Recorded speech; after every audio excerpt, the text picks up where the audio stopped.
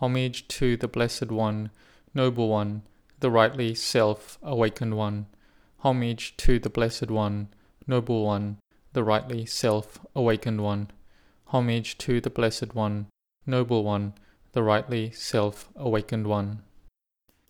Today marks the commemoration of one of the most important days in the Buddha's dispensation.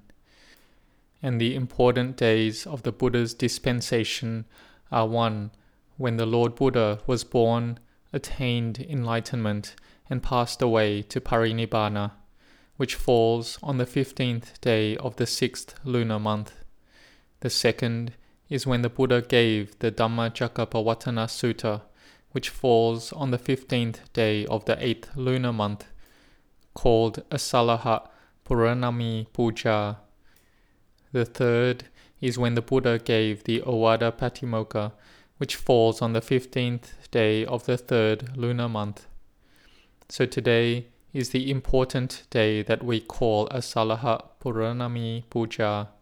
This is when the Buddha gave the Dhammacakkappavattana Sutta and instructed the Brahmin Venerable Kodanya to attain to Sotapanna, stream entry. And why was Venerable Anya Kodanya the first monk to attain to Sotapanna? All things in the world, they don't arise just because of chance. There are many things that arise, and even though it looks like it really is by chance, but it's not. All things have causes and conditions that have come before it. Like this year, the fruits we eat are strawberry, apple, pineapple, mango, durian, rambutan, and avocado. But it isn't that we just plant the tree and it will flower and fruit straight away. It takes time. It needs to be supported by causes and conditions. Like for rice, wheat, barley, or fruit, we are able to eat it this year because we have planted it since the year before.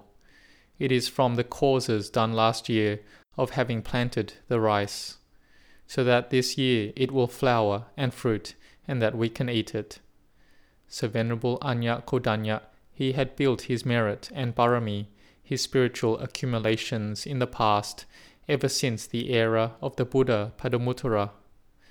Here, the Brahmin Anya Kodanya was born in that era, and he had the mental aspiration to be established as being foremost of Ratanyu, being the most senior monk, ordained before anyone else, and to know and listen to a vast amount of the Buddha's teachings. And in that era he was born as the son of a wealthy merchant of the city of Hangsawadi. And one day he paid respects to the Buddha along with other people from the city, and he listened to the Dhamma. And he saw the Buddha establish one monk as being foremost in seniority. He had faith arise and aspired to be of that position like that disciple. And when he gained faith, he showed that faith by giving Mahadana, offerings to the Buddha and disciples for a full 7 days. And on the last day he opened a store of cloth and gave the finest cloth to offer to the Buddha and the noble disciples, and then said, "Blessed One, may I be like that monk that you established in that foremost position 7 days ago.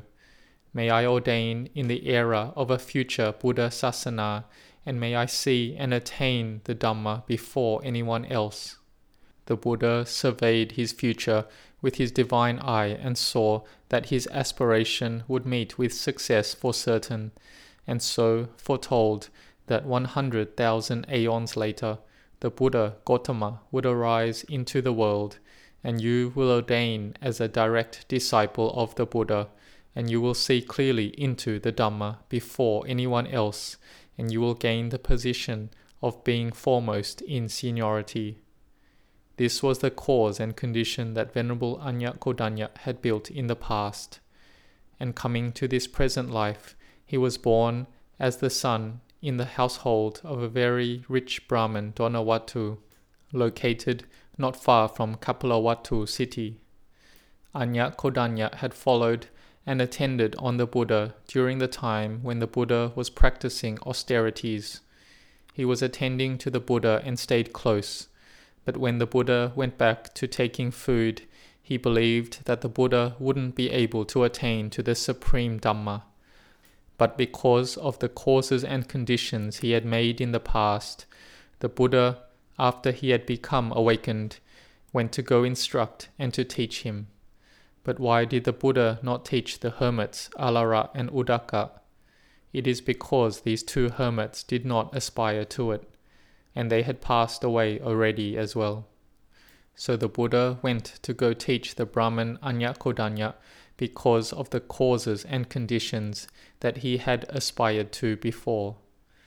And he was determined to listen to the teachings the Buddha gave, and when he listened intently, then he understood the deep Dhamma, that whatever has the nature to arise has the nature to cease. He was ordained with the Ehi Bhikkhu ordination as the first Bhikkhu, and he attained to Sotapanna. The Buddha established him in the position of foremost in seniority. But why did Venerable Anyakodanya see anicca, this nature of arising, persisting and ceasing, only on the day that the Buddha gave the Dhammacakkappavattana Sutta? This is due to the causes and conditions that he had aspired to.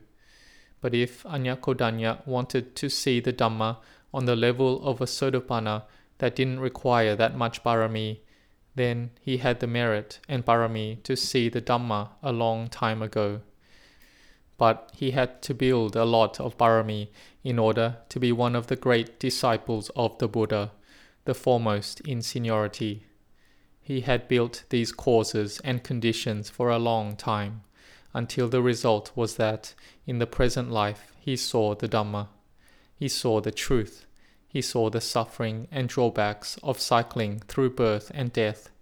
But he wasn't able to find the path to freedom from suffering from the cycle of samsara on his own, because he was a disciple of the Buddha and so needed to rely on the perfectly enlightened Buddha that was rightly self-awakened to teach him, and then he could know following it. Then he would know the path and way of practice to see impermanence, unsatisfactoriness, and as being non-self. This is because of his aspiration, determination, and having diligence. That is, he had made his merit and Parami in the past. So all this requires causes and conditions, like we are doing by coming to listen to Dhamma and learning about the Buddha's teachings. And today is the commemoration of when the Buddha gave the Dhammacakkappavattana Sutta, turning the wheel of Dhamma ever since that day. And to this day, the wheel of Dhamma of the Buddha is still turning all the time. If we learn about the Dhamma, then we will gain understanding and can practice to progress our minds to open the door to awakening. So we need to build the causes and conditions. The causes that the Buddha taught are having faith and confidence in the Buddha, Dhamma, Sangha, and having effort and diligence. The effort and diligence of a householder is what you have done already by having diligence, endurance, and determination, which has led most of you to worldly success already. But the determination and effort I am talking about is the effort to practice Dhamma. And even if we have happiness and have plentiful material comforts of all sorts, but all these plentiful comforts won't be able to help us. The plentifulness and ease we have is very good, but we need to do more. That is, putting effort to train our mind to have peace, to build the causes and conditions for this. Because for wisdom to be able to arise, it needs to be supported by causes and conditions. That is, the mind that is peaceful, the mind being firm with samadhi, spiritual concentration. Then we will be able to see into impermanence, seeing anicca. like Venerable Anya Kodanya Brahman, who saw and became the first Sangha disciple. And today is this day commemorating this. May we be determined to practice Dhamma as puja, homage to the Buddha, along with the Dhamma and Sangha. Because today is the day that the Triple Gem became complete. The day the Triple Gem, the gem of the Buddha, the gem of the Dhamma, the gem of the Sangha, was perfect in the world. And the day the Buddha gave the first sermon in this world, the Triple Gem became complete in this world, and the first Sangha arose in the world. So this is an important day in the Buddha's dispensation, because if the Buddha didn't teach the Dhamma, and there was no one who comprehended the Dhamma, then there would be no teachings of the Buddha coming to us in the present day. The teachings that have ultimate value, with nothing being able to compare to it. The Buddha taught the Dhamma for 45 years, and even on the last day before the Buddha would attain to Parinibbana, the Buddha still left Dhamma for us. The Dhamma is the most important thing. It is incomparable.